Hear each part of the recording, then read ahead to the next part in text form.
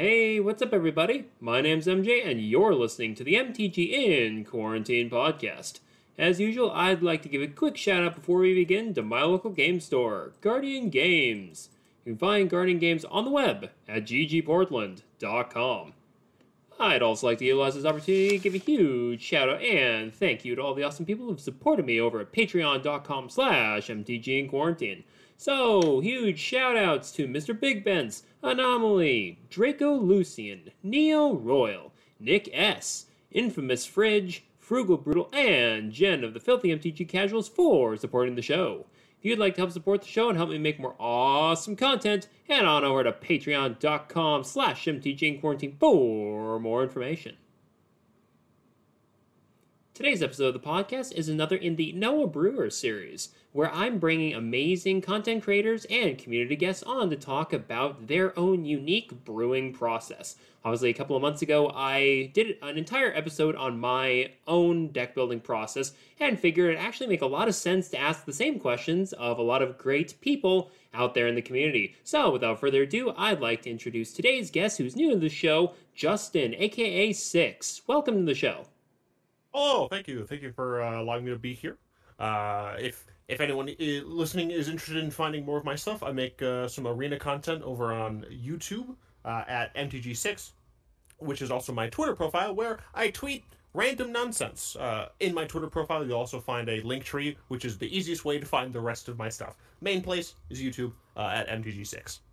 Sounds good. Sounds good. So, Justin, basically, like I said at the beginning of the show here, we're going to be walking through how you build your own personal decks, EDH decks. Everyone builds theirs a little bit differently, and really what we're here to find out is how you go through the process from choosing your commander or the theme that you would like to start with, basically however you'd like to start your deck, and then kind of the process you go through for figuring out how you're going to go from that one or maybe handful of cards all the way to 100 cards, probably then sleeved and then played in a game. So let's just get started, shall we?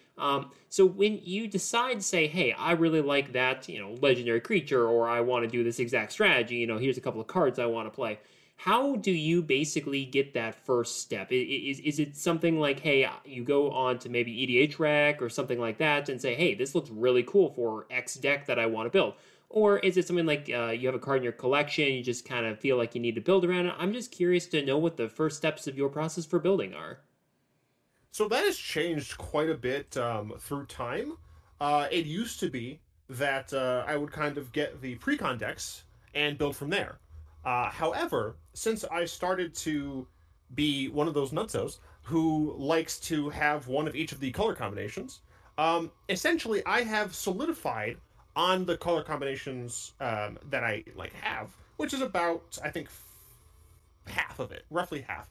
And at this point, what I do is I look at the color combinations that I have missing, and I either say, what about this color combination interests me, or I head over to EDH Rec and look at the commanders that are in those color combinations. So for one example, I don't have a blue-red commander, an Izzet commander.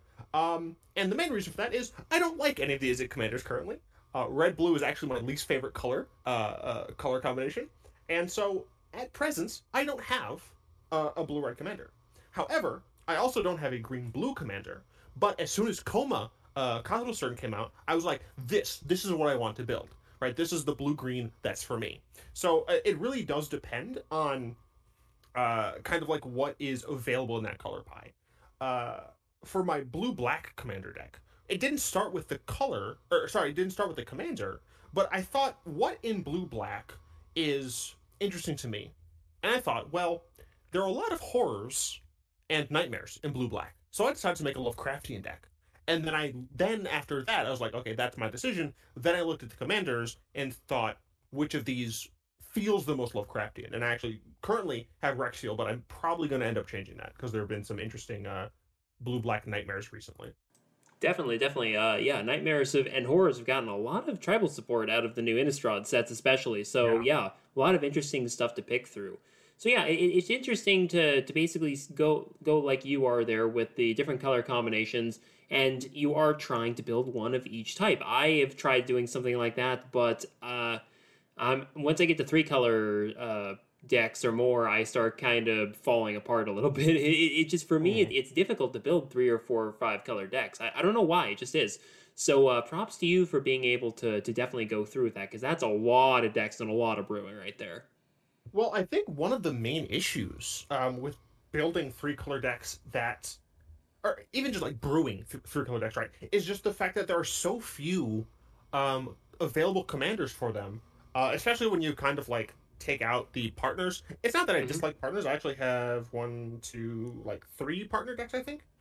It's just that you only want, or at least I only want to play a certain number of partners. So the natural three color commanders, there just aren't a ton, and a lot of the times they do very similar things. For example, Jund. I currently don't have a Jund deck, but to play a Jund deck, it's almost entirely a sacrifice deck or a lands deck, and I don't really like either of those. That's definitely fair, and you're right. Jund definitely kind of falls under that box of, like, this is what Jund is, this is what Jund does, and it's definitely difficult to try to break out of that format. And I do agree. Yes, so a lot of the shards do have that same sort of issue with them. Yeah, I'm really hoping that the new Capenna is about the shards again, so we can get a lot more shard commanders. Especially if we can get a shard commander for every, or a demon shard commander, Hmm. because I like for each of them, because I think that'd be hilarious. Because if I recall correctly, the Wizards has said that like New Capenna is going to be like five demon lords or whatever, Hmm. and it would just be hilarious to see like what a Bant demon would look like. Oh, definitely. Yeah, that would be really funny. There are definitely some that don't fit demons whatsoever. Basically, everything that doesn't have black in it, I suppose. Right. So, Right. so, Yeah. so we'll find out there. And again, I don't remember if it's shards or wedges, or if they haven't said. They I just don't mentioned think that they they'll be three said. colors. Yeah. So I'm fully expecting a few things, but again, that's a whole another video right there. So, or a whole Oh, another for sure. episode right there. So anyway, now that you have in your process, you've decided, okay, this is your color combination or this is your commander. Um, how do you basically go through your process? Let's walk through your process for really honing in on your strategy, and then kind of just going to from that one to a couple of cards to then ending up with 100. Right. So again, that kind of depends. So I think I have like kind of three build avenues. Right. So there's the mechanical, there's the thematic, and then there's just the I want to make a good deck. That one does not happen very frequently. But so for the mechanical, right, I'll very frequently reference a lot of EDH Rec because even though I've been playing the game since 2005, God, I don't know all of the cards. So a mechanical deck that I have is Daxos, right? That's all about I have the return Daxos, the enchantment one. So I don't know all of the good white and black enchantments, so I will like go to EDH Rack. I'll look at the Daxos deck and I'll see kind of like what cards are being played that I might not have thought of, and then I'll also just go to Scryfall and I do this. I do this with all of my deck building, not just EDH. I also do this with like Arena and everything. I look at all of the possible cards that could be in a deck. So I will legitimately go for Daxos. I did this. I went to Scryfall and then I did two searches, one for type line enchantment, white black commander color identity, and then legal and commander. And I searched and I looked at all of those. And then I did the same thing for text. If it had enchantment, was legal and commander and had a white black color identity, I would look through every single one of those cards and I would essentially just compile a list of these are the cards that I'm considering. Like even if I'm relatively certain, like 90% sure that I'm not going to play this card in the 99, I will still add it because I'm not sure. Like it might have some sort of interaction with a card that I find later on. So I end up having a pile of, depending on the mechanics, the mechanical support that Wizards has shown, I can end up with a set of like 1,000 cards, and then I slowly whittle it down, and it takes me forever. Once I hit about 200, the last like 20 cards are the worst. Yeah, definitely. I always find that I end up with about like 120 or so. I'd say it's like here's the 50 cards that I know I want. Here's like 15 to 20 flex cards, kind of personal favorite Mhm. pet cards, et cetera, et cetera. And then just here's 20 that can kind of go either way. And yeah, so 200 sounds, absurdly high for me. But again, it seems to be fairly common, especially if you're not quite sure what you want to do and you can go in so many different directions. Well, I think another reason I end up building the way I build is because I enjoy running cards that I've not interacted with very frequently, or cards that I know that many other people haven't interacted with frequently. So EDH Rec is kind of the this is where I go to get the staple cards, right? These are the 50 or so cards that essentially have to go in the deck if I want it to be decent, if I want it to be able to operate properly. And then when I go through my huge Scryfall search, I'm able to look at cards that are, a little bit less played, or maybe they are similar in operation to a card that's heavily played, but it does something slightly differently, or it might even just be like minorly worse. It's just not seen as frequently, and I like playing with cards in Commander that just aren't used as often. Um, I don't know. I find some sort of enjoyment for that, but again, that's only when I'm looking at mechanical or flavorful cards. When I'm building a deck to like build a good deck, I tend to just kind of look at all of the things that are being played, and then I compile a list of just these are like the 150 so cards that are being played. What are the 100 that I want to play with?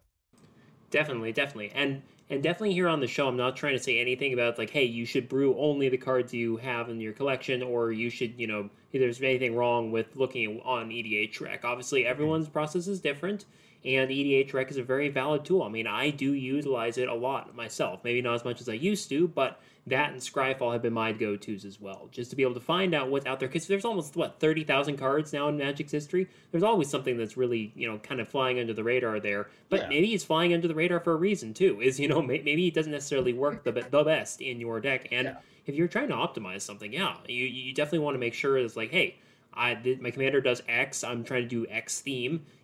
We want to make sure that we're hitting everything we can the best way, the fastest the way that we can. So yeah, sometimes the pet cards just don't fit in there, and that again, every style of building is perfectly okay. That's why we love EDH, right? yeah, absolutely. And when it comes to the mechanical side of or the mechanical deck building that I do, um, generally speaking, I don't play as many pet cards. I will play niche cards, but when it comes to the thematic decks that I build, those are essentially bad decks because I generally don't care about winning games of Commander. What I care about is cool stuff happening at the table, and if I build a deck that is really good that happens to do cool stuff, that's great. So, I have a Law and Order deck. I love the show Law and Order SVU. Watched it a ton, probably when I was too young to be watching it, but I watched it a ton. And so what I did was I was like, I'm going to build a deck based on a TV show that I enjoyed. It's a Law and Order deck. It's helmed by Lavinia, and every single card that is not a land or I think mana ramp, like just the artifacts, um, every single card in there is a reference to the legal process in some way. So I'm playing objectively bad cards, but I'm doing so because it makes the deck more cohesive, right? It is obvious that I'm playing a deck where there's a heavy theme. So I'm pulling up my deck right now just to give like the probably worst card that I'm actually playing in the deck. Um, I used to be playing Arrest, but it's possible I'm not playing Arrest anymore. Okay, it does not look like I'm playing Arrest anymore.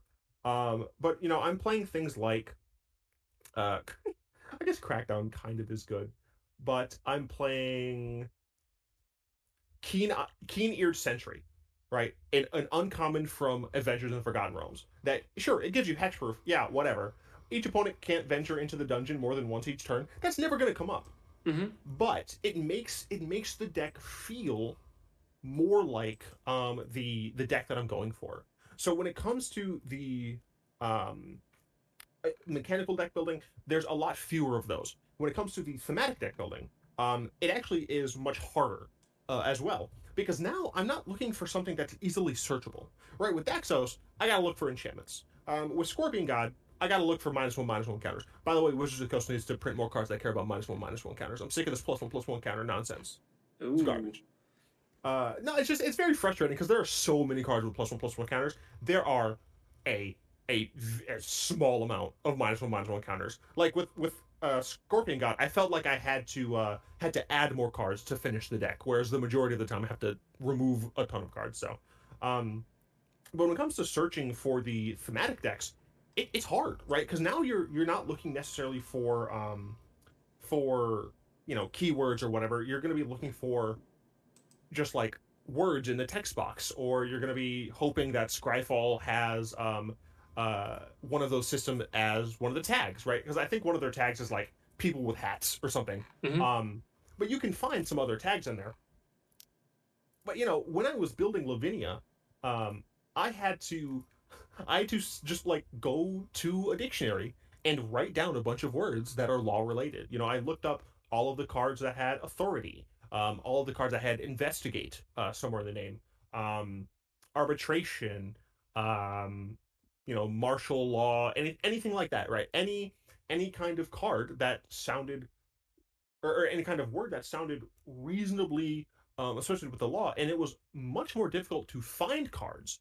But when you do find cards that way, you'll find even more gems, right? Because then you're not looking for this mechanical thing. You're going to be able to find something that just is not necessarily going to be played as much, or isn't played as much anymore. So one of the board wipes I'm playing in this deck is Final Judgment. That was a card that used to be played constantly. I don't know your full history with EDH, but that card used to be great because of the talk rules used to be different, right? Mm-hmm. If you exiled a bunch of things, it would be great. And so like that was back when Magic didn't have nearly as much exile removal. So being able to exile something was great. And then Wizards printed better and better board wipes, better and better exile effects, and so it's not played nearly as much anymore. I But I'm actually playing. see it all the time in my personal play group. So Really? yeah, I That's nice. do. That's awesome. Well, because it's one of the ways to obviously be able to get around indestructible things. I think that's why I see it a lot. So, so yeah, it just Wizards is printing more indestructible cards, yeah. yeah, I just find it interesting that yes, it may not be the best way to deal with it, but I see it a lot more than most people do. So it's Mhm. it's kind of funny. Yeah, so I tend to gravitate towards cards like that, and it's really fun to I, one of my goals in deck building, right? When I set out to Hmm. make a deck, right? Hmm. I could theoretically choose a blue commander, choose the 48 cards that, well, I guess wouldn't be 48, but no, it'd be like 40. The 40 cards that are just literally the best in that color, and then pick the remaining cards that work with that specific commander, and boom, I'm done.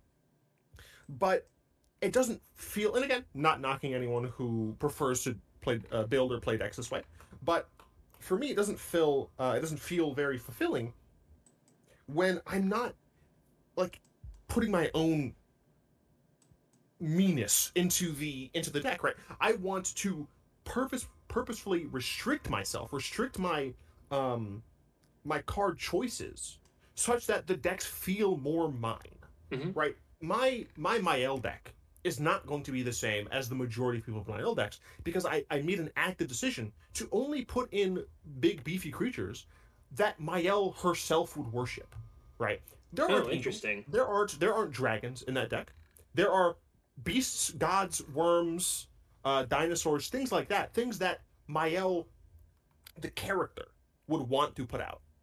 For what it's worth, I also have a version of that deck that uses Eldrazi because sometimes you want to make people pay for what they've done in previous games. Yeah, definitely.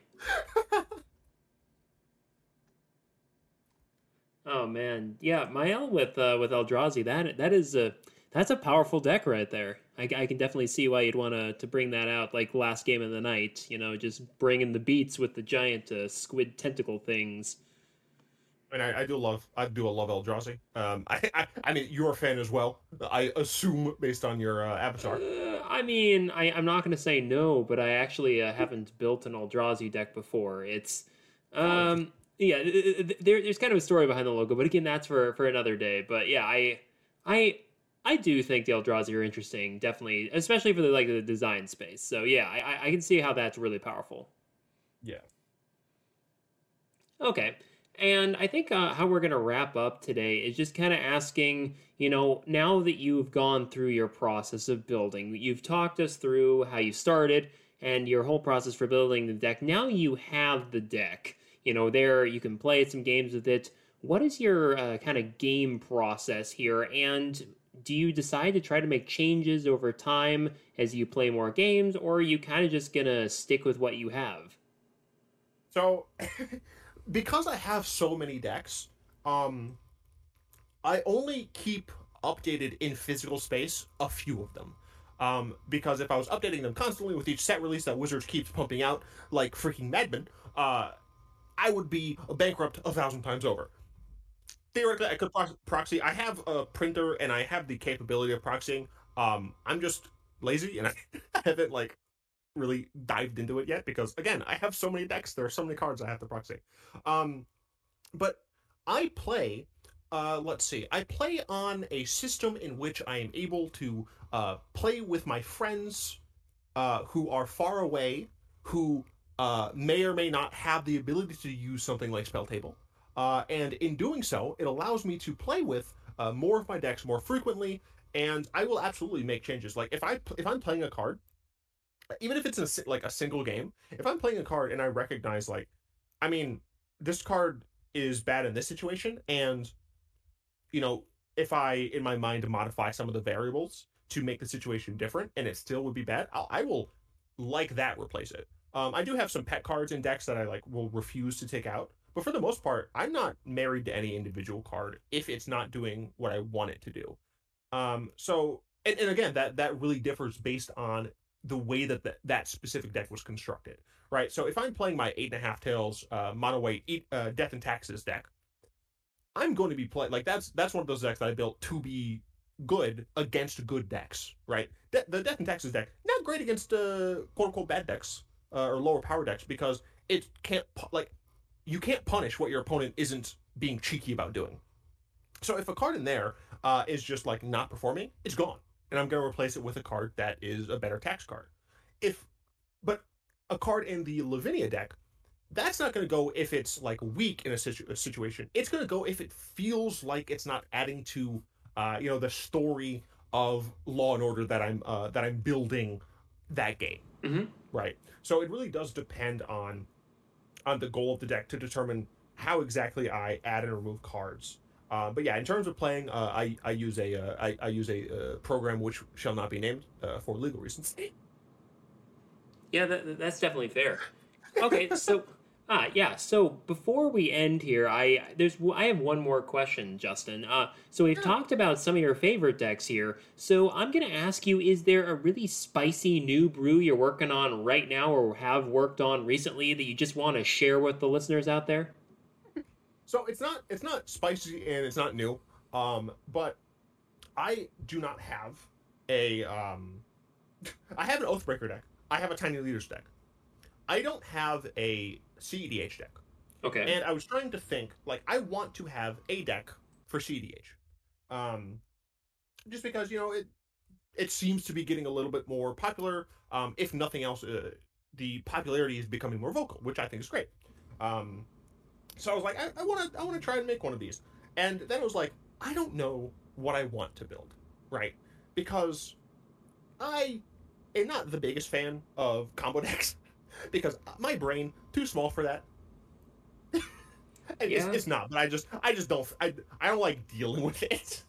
Yeah, I I I do like agree playing with combo that decks one. from time to time. It's just like I They don't can want be complicated very yeah. quickly. It's the same for me when I built my CDH deck a few months ago. Basically, did a homebrew. I was basically right in your same exact position, and I decided to kind of go the homebrew route, and then realized, once I'm in game, all those combos that I thought I knew how to play, all of a sudden they just escape my brain. I'm just kind of sitting here with Yeah. cards, and I don't know what to do with it. I'm scared. I got you. Yeah, after a long session of EDH games, I don't have the mental the mental energy reserves to allow me to do that. But I wanted to play it, and I knew that this would be an opportunity for me to play one of the color combinations I don't have yet in an environment in which I don't care as much about the commander necessarily. So then I thought, okay, what are the color combinations that would probably be fun for me? I didn't want to do a monocolor deck because I didn't think a monocolor deck would be super great with the ones I had left. Blue, red, and green are the only monocolor decks that, well, I mean, they're 3 out of 5, but those are the monocolor decks I don't have. I didn't want to do any of those for CEDH. With 2-color, it was blue, red, and I was like, I'm not doing that. Black, green, I'm saving because I'm certain there's going to be a black, green deck out for me at some point. And then green, blue, I just started building Coma. So then I went to 3 colors. And the first one that stood out to me was Bant, green, white, and blue, because I play a lot of Death and Taxes in essentially every format I can play it in. In Historic, I love it. And the best colors for Death and Taxes generally, besides, being mono white, are white, blue, and white, green, at least on Arena. So I thought, hey, let's play Bant, Death and Taxes. So I'm very slowly starting the process of building a Bant, Death and Taxes list, and I think that the best commander for that would be Derevi. But again, I'm not entirely sure. I just know that I'm playing Bant.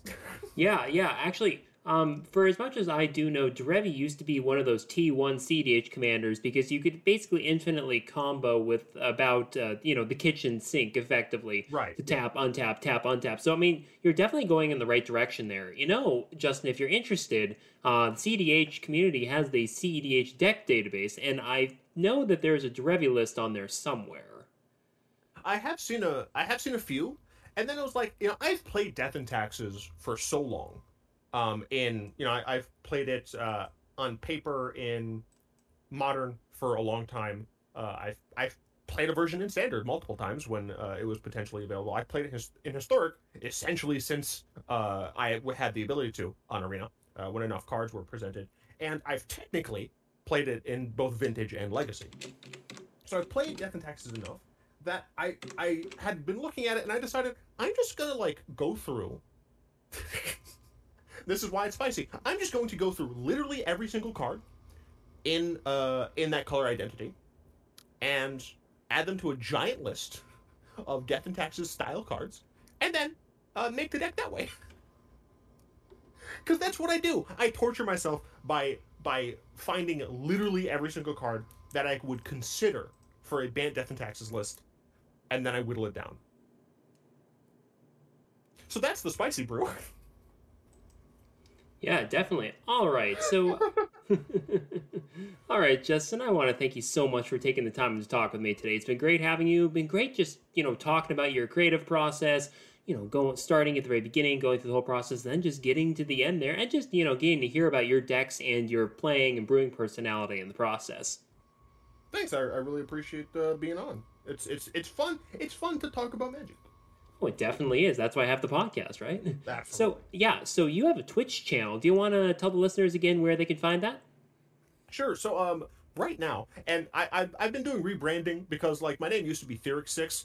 Have fun spelling that. So it used to be Theoric6, and a lot of it is based on my love for the Phyrexians, specifically Jin-Gitaxias and Skithiryx the Blight Dragon. But I've been doing some rebranding, and I'm slowly making it just to be 6. It's just, pronounced like the number with a Y instead of an I. But right now, on Twitch, because they were being annoying, I am 6 streaming, which is, again, just SYX streaming. And I play Saturdays and Sundays. Saturdays, I play Magic the Gathering. And then Sundays, I play whatever the heck I want. Recently, it's been Yu-Gi-Oh! It's been Slay the Spire. A lot of Slay the Spire. I do love me some card games, obviously. And then I also stream on my YouTube channel at MTG6 on Wednesdays, and that is almost entirely Nicol Bolas control decks in Historic, Death and Taxes deck in Historic, and then I play with viewers both Saturdays and Wednesdays because I like playing with people who like playing with me. Sounds good.